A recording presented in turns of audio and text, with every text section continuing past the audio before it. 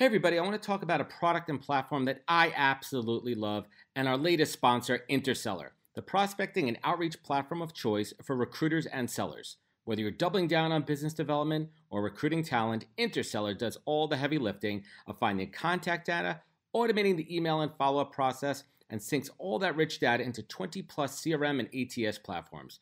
Reach out now and get going on a 2-week free trial and let them know you heard about it from Adam on the podcast today. Check out the link on the website. Appreciate it.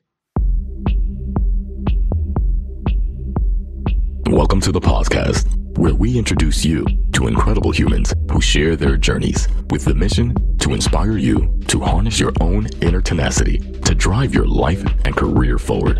And now, your host, Adam Posner.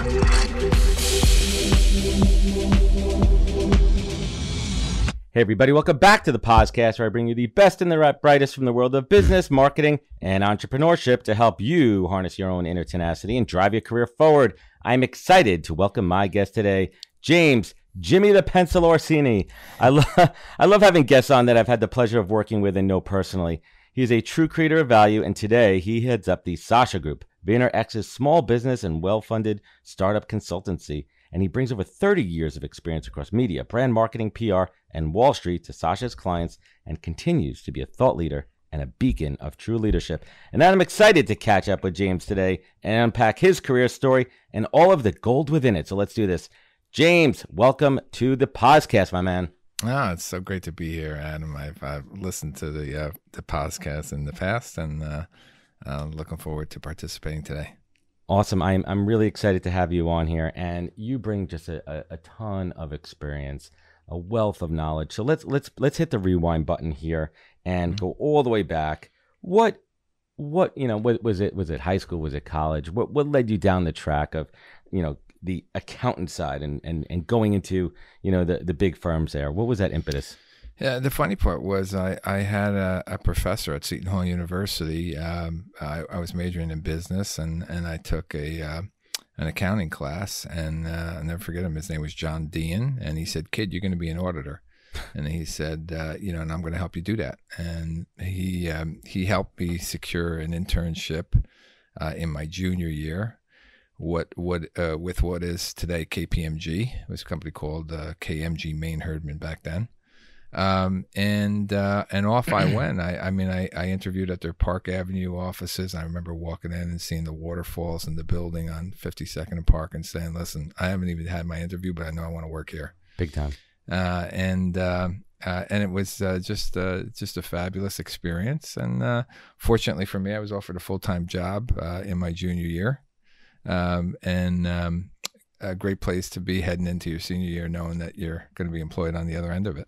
So I want to, it's kind of a curveball question, and we're not trying to date you. We're not trying to say how old you are. I mean, anyone could kind of do the math here, but you go back and a lot has changed in technology. What has been, in your opinion, in the world of accounting and that type of consulting work, how has technology really affected that industry? Are you kidding? You're referencing me as Jimmy the Pencil, and it was pencils and ledger pads when I first started, 14-column green sheets of paper that we used to do manually. And I'll never forget when I left KPMG and I went to work for Goldman Sachs, they put me in a cubicle and I had a computer.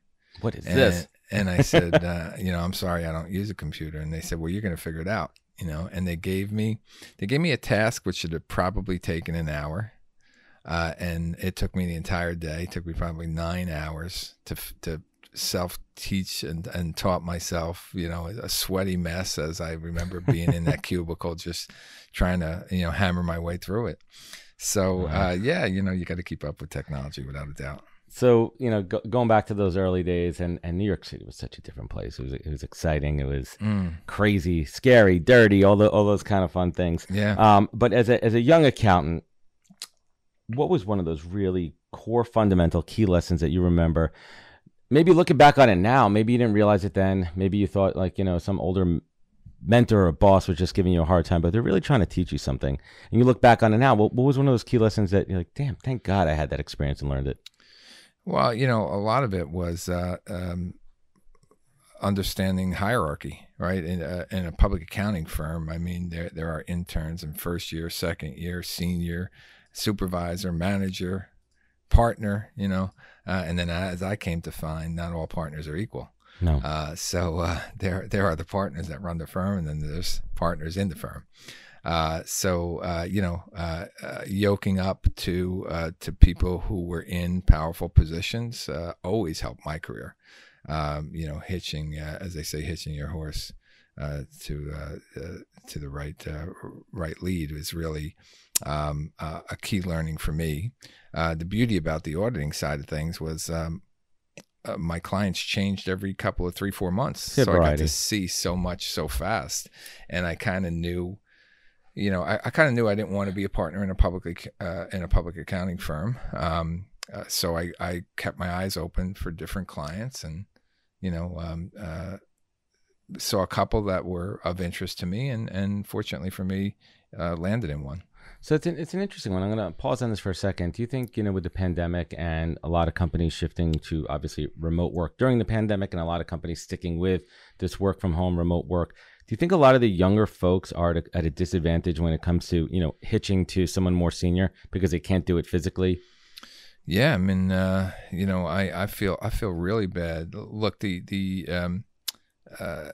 the remote environment has worked well for me as a guy 58 years old with a family, and this is fine. I won't want to be in my 30s or younger and not have that social environment. I wrote an article that my internship changed my life, and in that article I talk about how I met my now wife at that original firm. I had a career with companies in the Saatchi portfolio because they were a client of mine when I interned. Like that company just changed my life from an internship perspective. I feel really bad for the young kids out there that are coming out of college, and the first couple of years they're missing that energy, that vibe. Being able to look at someone more senior and see how they interact in the office with folks junior and senior to them. They're missing. They're a disadvantage. And when you think about, as well, I'd love to get your thoughts on this. New employees coming into an organization from an onboarding standpoint, it is hard. There's some companies that are doing well. They figured it out. They put the time and the energy in to really master the remote onboarding. Yeah. And some companies have been remote native since the beginning, but a lot of companies, you think about like a Vayner or VaynerX, there's an onboarding process. There's getting to meet people. Like it's tough. How are you? What are you seeing out there, and we're jumping ahead a little bit, and we'll get back in there. But how are you guiding your clients on the remote onboarding? So we're fortunate at the Sasha Group. We went from 39 employees pre-pandemic to 80 today. We can talk about Sasha Group specifically. We have grown significantly in that. We work hard to make sure that the people feel like they're part of a community. And Gary even does that on a greater VaynerX level by bringing us together every day for something called Voices at 1:37 p.m., where we all stop, wherever we are globally, to listen in to either he and a guest or somebody else, a guest host and a guest, that kind of bring us together. We're dialoguing in the chat as that 12 minutes is going by. But one of the advantages now, let's because we're talking about the woe is me. Let's talk about the advantage. The advantage is what I like to call boxlessness, right? Because now everybody is the same size box, right?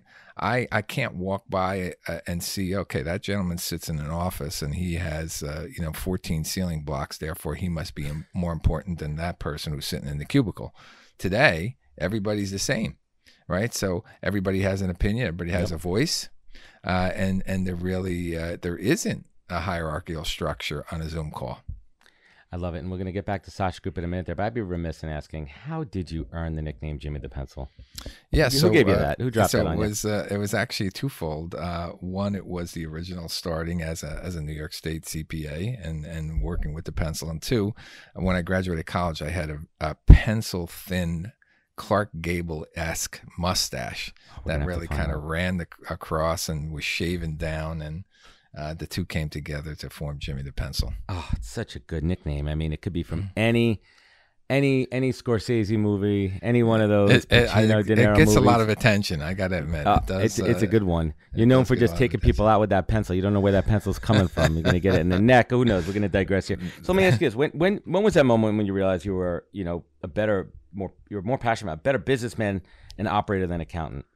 That happened after my probably my second CFO job. I was a global CFO before I was 30 years old, and repeated that once in a public relations environment, which what is now MS&L Group. Company was called Roland back then. Jeez, how things have changed. I remember that. That's crazy. Yeah. I'm old. And the second time was Interbrand.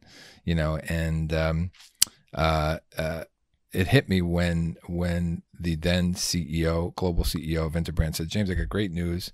We've hired a global chief operating officer. He's going to be in London. You're going to be in New York with me. And you can now just focus on the finance and he's going to handle the operations. And I was like, yeah, I don't want to do that. And he said, what do you mean? I said, man, that's not really where my passion lies. I've done it for 15 years. I'm ready to do more.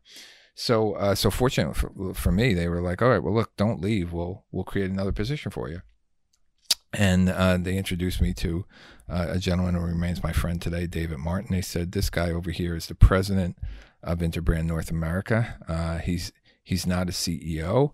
And we think if we create a position and make you North American Chief Operating Officer, together, the two of you can act as the office of the CEO. Interesting. And let's see how that works. And fortunately for me, we were hugely successful within the first 18 months. We had grown revenue by 20%, profits by 60%, picked up 6 margin points. And, the rest is history. Pause on that for a moment there from a very senior executive leadership perspective, thinking outside the box that we don't have to have such clearly defined C-suite titles there, where we could actually capitalize on two very unique human being strengths to have a superpower there. That had to be a big learning aha moment for you as an executive at that point of your life. Yeah, it was wild because we were in a conference room. What? Really? You guys want to do this? Okay, I'm cool. You're cool. Let's do it. Right? We were in a conference room, and the president had all his leadership around them, and he said, "Okay, who here has great ideas?" And everybody raised their hand and everything like that. And he said, "Okay, who here can execute?" And I was the only one that raised my hand. He said, "Okay, great. You're going to be the chief operating officer." And this is how it works, folks. Everyone out there, if everyone's wondering what it's really like in these boardrooms, and I'm sure we could do a whole show, James, on just crazy shit, pardon my French, that has happened in these boardrooms, decisions that are made, decisions that have affected civilization, right? Like modern marketing media products that we know about that are made in boardrooms. But listen, we kid a little bit, but the folks in these rooms have wealth of experience and knowledge that they're bringing there. These aren't snap decisions. Well, most of them aren't snap decisions. No. Well, I've always prided myself on an execution, right? One of my most famous sayings is a dream without a plan is nothing more than a wish, right? So I help people execute. Let's riff on that for a moment here, because one of the things I've come to a revelation about myself is that I'm an operator. I have, and it's exactly that definition. I have an idea and I execute on it. And it's something I've been doing a lot over the last, we'll call it even, 8-10 years of my career. I have an idea for a podcast. I'm gonna build it out. I have a new business model idea that I'm gonna do for my recruiting. I'm gonna try it out and I'm gonna build it out. I have an idea for an execution of my late night show. All these things, side hustles, ideas. I think that's something really important. That an idea is nothing if you don't execute. They just sit there in a box and collect dust. Look, I'm working with all these entrepreneurs right now, right? Nobody's short of ideas. It's the execution of the idea that separates the pack. So, Gary's an operator too. And what we've done, or what I did in my early stages with him, was I just helped to scale him operationally, but he is an operator. He's always been by nature. It's that's a secret sauce there. So let's hit the rewind button again. When were you first introduced? Did you know about Gary before you actually met him? I did not. When did Harry meet Sally? I sat next to Gary's brother, AJ, at a Seton Hall University basketball game. Years ago, I was chief operating officer at Saatchi & Saatchi Advertising at the time. And we got to talking, and he was like, yeah, me and my brother and a couple guys started this social media firm. And I was like, yeah, all right, sounds good. You want to come down to Saatchi and see what it's like when you get big? And he was like, yeah, I do. And we invited him down. He came down a little bit. And then, as times went on, there were times that clients were asking Sachi for social media, and I was like, we don't do that. Call these guys over here. So years later, when I had and AJ would always call, looking for mentorship. Hey, awesome. Have you ever done this? Do you know somebody who does that? How would you handle that? He would call and I would take his call. He's a nice kid.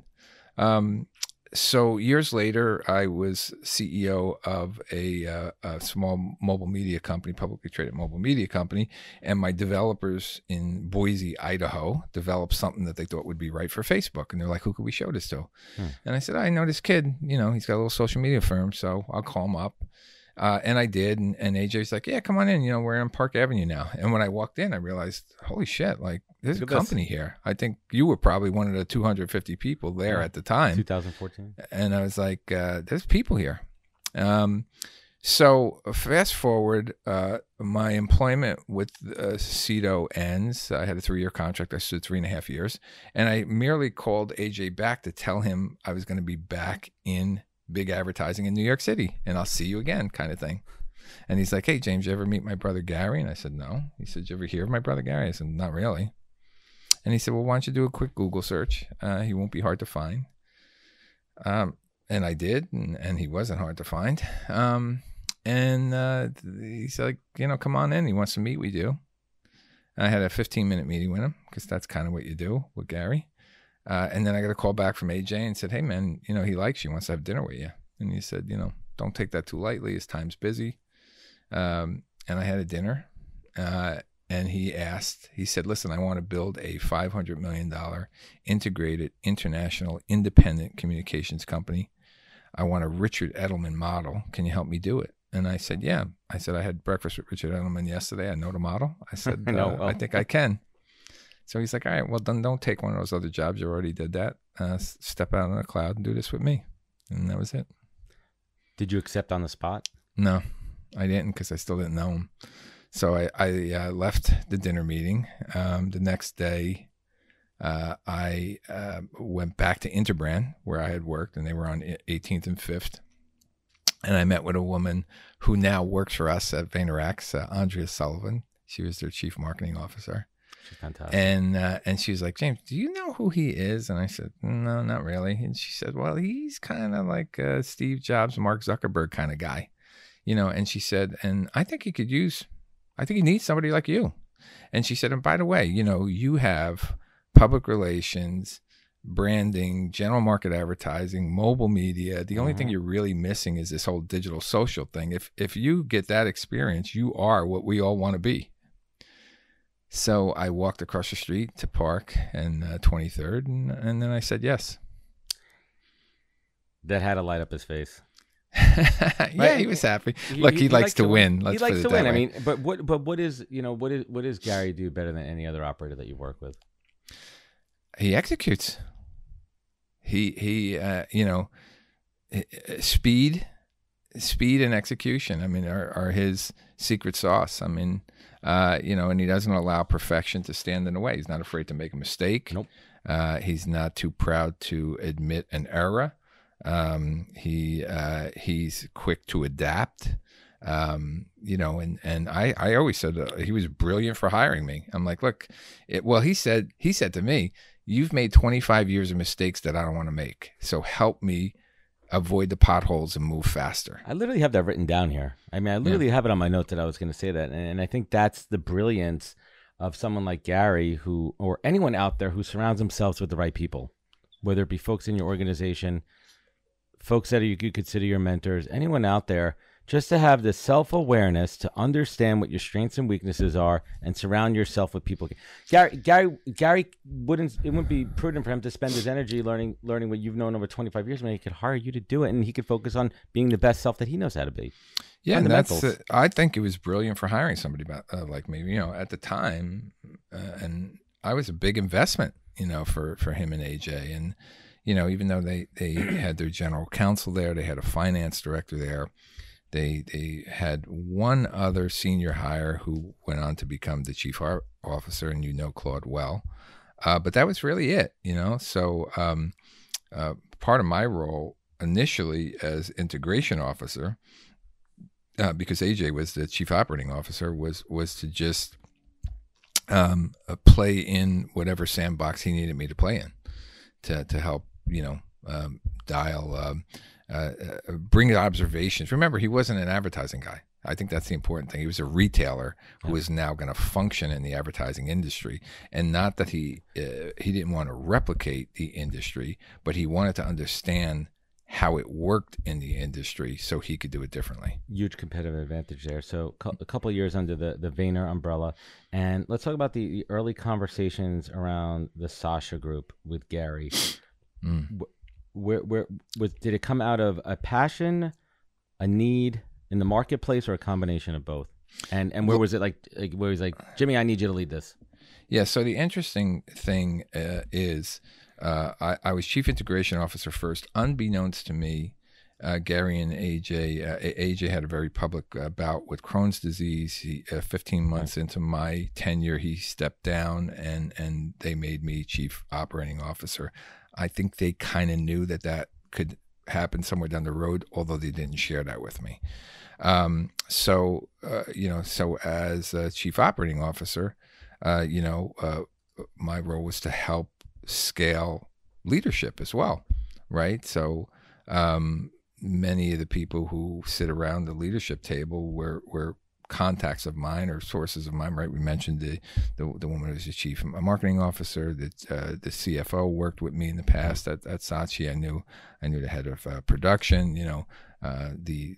Today the chief creative officer, the chief strategy officer. They were all from people that I had known in the past.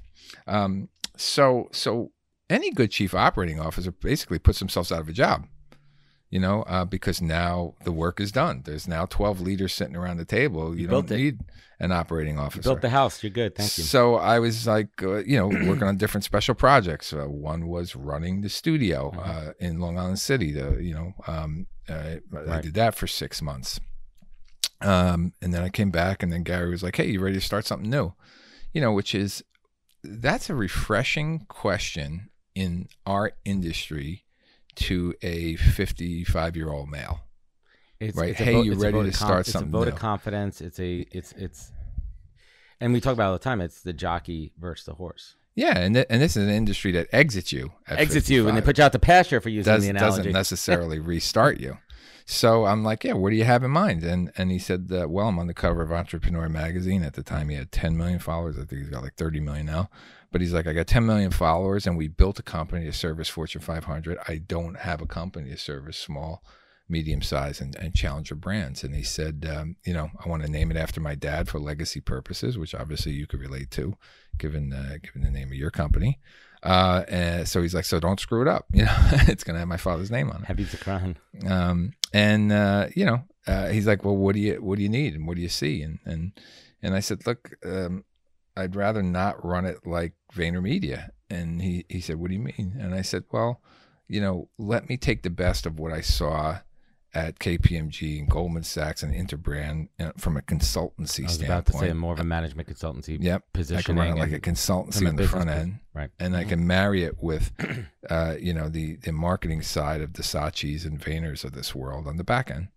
So that's what we created. So and we have 3 pillars. We have a consulting, education, and digital marketing pillar, which includes media. How is that scalable from a revenue margin standpoint versus going to big company? Yeah. Well, we did a little under 10 million in the first year, a little over 12.5 in the second year. We'll do more than 15 in the third year, and double-digit profitability from day one. So it works. It does work. And who are the ideal clients for Sasha Group? What do they fall into? I think it's well, the clients that appreciate us the most are the clients who have had another agency. Because remember, clients of this size are used to getting small. Yeah, they're used to getting B players and C companies, and we brought them the A team. And that's interesting. Well, let's talk about the A team for a second there. I have a very distinct viewpoint because I see a lot of the folks that work at Sasha Group. Did they come by choice, or you said, I'm going to take certain folks here from Vayner and bring them over to Sasha Group? And what was that like? Was it contentious? Were people excited about it? Well, people were cautious. I mean, I had established my own credibility in the hallways. Right. We went from 42 million and a little under 400 people when I started to, we ended last year at 1,000 people and more than 200 million. So I did have some credibility in helping to Jimmy the Pencil had the street Gary cred. to scare. Who's coming to my gang over here, right? Like, who's coming with me? Gary's like, so what do you want? What do you want to take? And I said, well, let me take some of the stuff that I helped, co-author and be involved with. So I was in the room when he created 4Ds, and I helped cool. that educational thing. I was heavy-handed in birthing the Mentors program, which is the cornerstone of our consulting practice. And I asked for, we had this small practice in New York called VaynerBeta, which was kind of a catch-all for anything that wasn't right for VaynerMedia. So I asked to take that as a sort of cornerstone nucleus. And then I think the thing that confused him the most was when I said, and let me take the Chattanooga office. And he's like, Chattanooga, why do you want Chattanooga? And I said, because I feel like every time I go down there, we're selling sunglasses in Seattle and we should be selling umbrellas. And he's like, well, what do you mean by that? And I said, we're trying to sell big businesses, Ruby Tuesday, Georgia Pacific, and it's like a little Silicon Valley kind of thing down there. There's a lot of entrepreneurial, smaller companies and startups, and I think it would fit.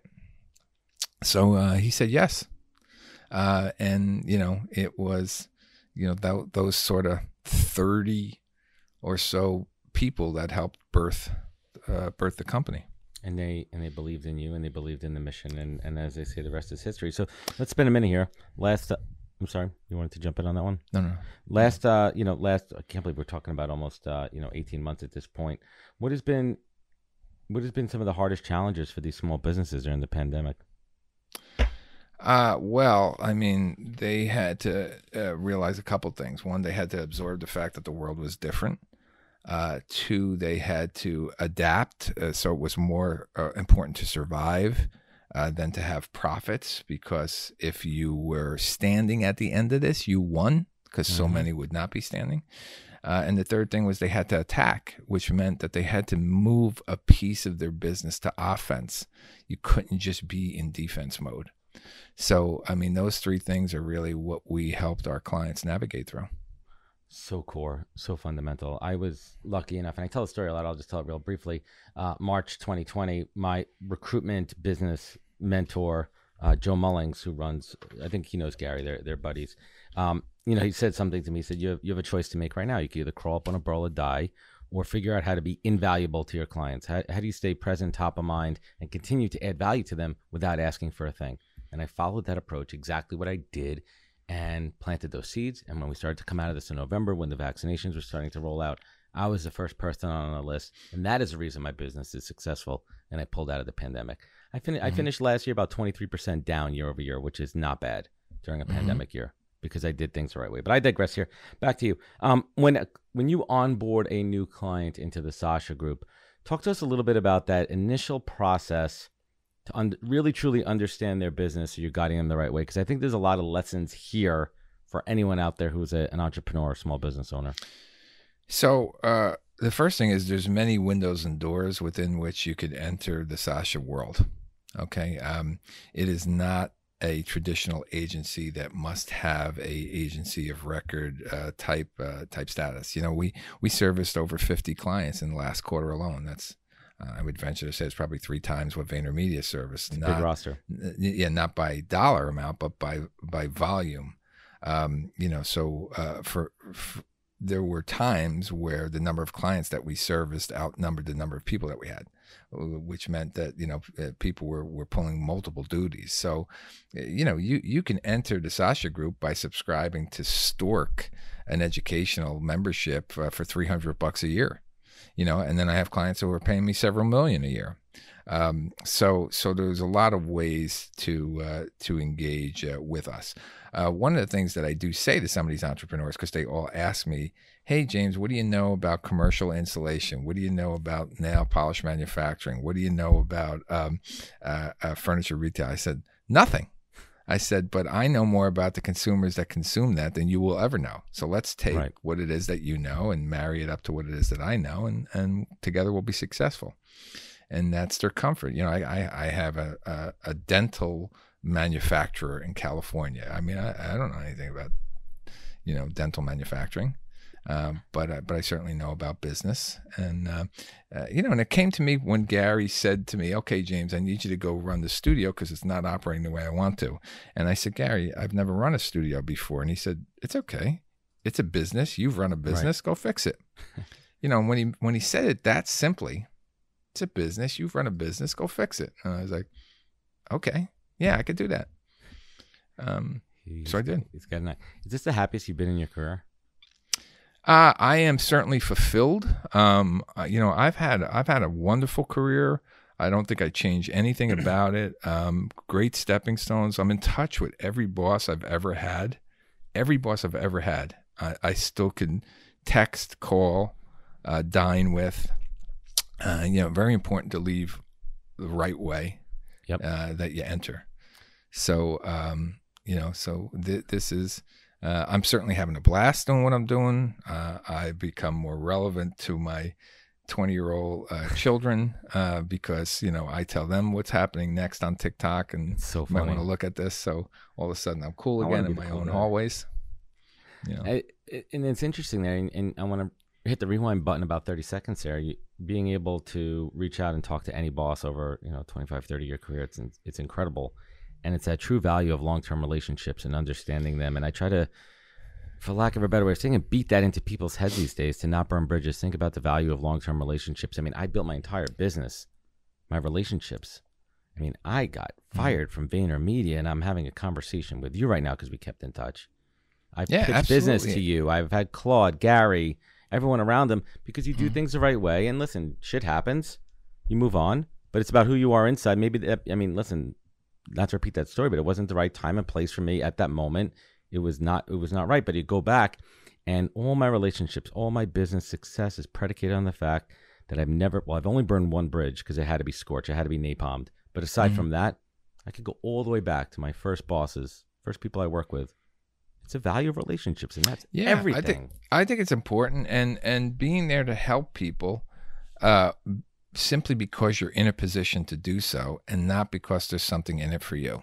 You 100%. Know, I wrote an article called "The Authentic Network." I think it was published in the Princeton Business Journal, but it was about that, you know, paying it forward kind of thing. You know, just doing it because you can, and you're in a position to do it, and not so much that there's an expectation that you're going to get something out of it. Give versus take. The more you give, the more you get back. I am a deep, fundamental, in my roots and my core believer in relationship karma. Yeah, and look, I think this is why I get along so well with Gary. And by the way, we are polar opposite. You know what I mean? Like he's going to jump out of a helicopter to go skiing, and I'm going to wear a helmet on the Boney Hill in Shawnee in Pennsylvania. You know, so we're just two different people, but our core values are the same, and we complement each other. I love it. What's the big feather in your cap right now? Your greatest success with Sasha Group? So far, it could be a client. It could be something operational. What you've been building. I mean, look, my belief is that anybody can grow a company that's not profitable, and it takes somebody really special to grow a profitable company. And we've been profitable from day one. We continue to be profitable, double digit, very healthy margins. And that's been, look, I have the secret sauce, right? I mean, I understand the finances. I understand the operations. In all of these positions that I've had, I know what works well with legal. I know what works well with HR. I've been the CEO of a company, so I know what it's like to drive new business. Very unique background. I'm in a very fortunate perch, if you will. Is there an end in sight? Is there an exit? When does Jimmy the Pencil hang it up? Are you gonna work forever? Look, it was so funny when Gary. It was so funny when we started the Sasha Group. And Gary's like, so when you want to retire? I said, well, look, you know, I've been a good financial steward, so I can technically retire at 62. He's like, all right, well, we need a successor. I'm like, Gary, we didn't even start the company yet. I said, I'll stay for as long as you need me. You know, don't worry about it. Let's get the company up and running first. So, you know, That's funny. I'm good. I mean, I'm not topping the brakes by any means. I mean, you know, we continue to grow, and I think we have something special, and clients like it. I love it. You know, so we're going to do more of it. What's your escape? What's your paradise when you're not working? You know, it was so funny. One of our clients was a professional coaching group, so we had this professional coach, and then it was like, okay, let's formulate some bucket list kind of items. And we'd always been big Yankee fans, and I would go see a game or two a year, but never really had, you know, a ticket package kind of thing where we would show up. And, you know, this year we did that. And if we're not at the stadium, we're glued to the television. We really, last night we were there for the Red Sox game, and my family is enjoying it. I actually gave it to my wife as an anniversary gift because she was a bigger Yankee fan than I was. I love it. Yeah, but yeah, we're having a really good time with that, and I enjoy any time with my family. I mean, I really have a great time experiencing my children in there. You know, I have one that's 20, I got a 23-year-old, I got a 25-year-old. So, you know, we're enjoying them and their boyfriends and girlfriends and hanging out. I love it. That's good stuff. When I say the word legacy, what does that mean to you? How do you want to be remembered when your time on this earth comes to an end? I want to be remembered as somebody who really helped and touched so many. You know what I mean? Like who paid it forward.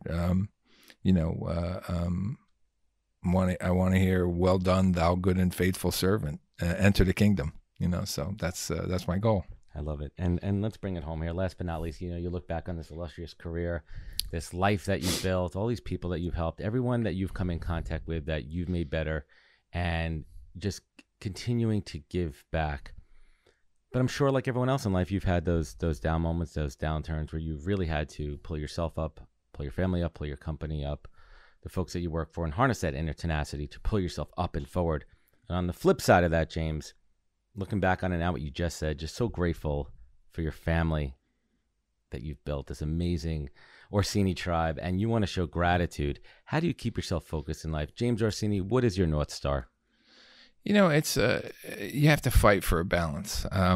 Everything that I'm involved in, the boards that I serve on, the church that I attend, the charities that I service, the family that I'm with, the work that I do, they all want me 100%. Okay, everybody, my family would want me to stay home and just jockey them around. You know, my church wants me to do everything there is to do in their hallways. Work could have you here 24/7. So I think fighting for that balance, where I take on enough that everybody feels good, but not too much where everybody gets a crumb and nobody's really eating. So I think you know, but it is a fight. The balance is a fight. I get it. And you have to really, we got to really work hard to keep it. People are like, you know, I don't know how you do as much as you do in the time that you do it. You know, people ask me that about Gary. Does he sleep? And I'm like, yeah, he sleeps. He just does more when he's awake than any other human that I've ever seen. So, you know, that's kind of, it's fighting for the balance that then keeps everything in perspective. And it's not wearing masks. Very important. So I am the same guy at work, at home, in the church, you know, on the boards that I sit. Same. I'm not changing these different masks and personas, which then helps me to keep it all together. I love it. And I'd be remiss because I forgot to ask I can't believe this, but I'm gonna hit the rewind button here. I'm gonna do things a little bit backwards. Leave us with this last note. What is the single greatest piece of advice you've ever received that you take action on every single day of your life? Doing the right thing is always the right thing. Amen. A-effing-men. It's exactly what I believe in. James, Jimmy, the Pencil Orsini, thank you. Thank you. This was awesome. I can't wait to share this with everybody. I appreciate you so much and our relationship. Where could folks find you? Where could they connect with you? Where could they learn more?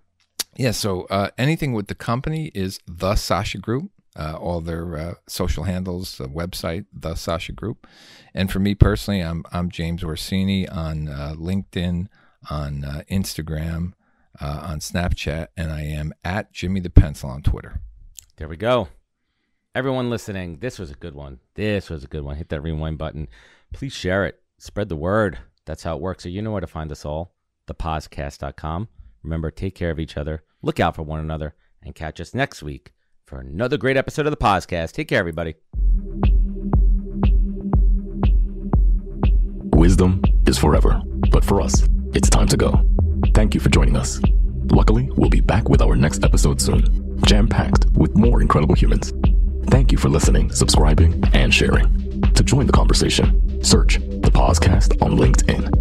And to catch up on past episodes and more info, please visit www.thepodcast.com.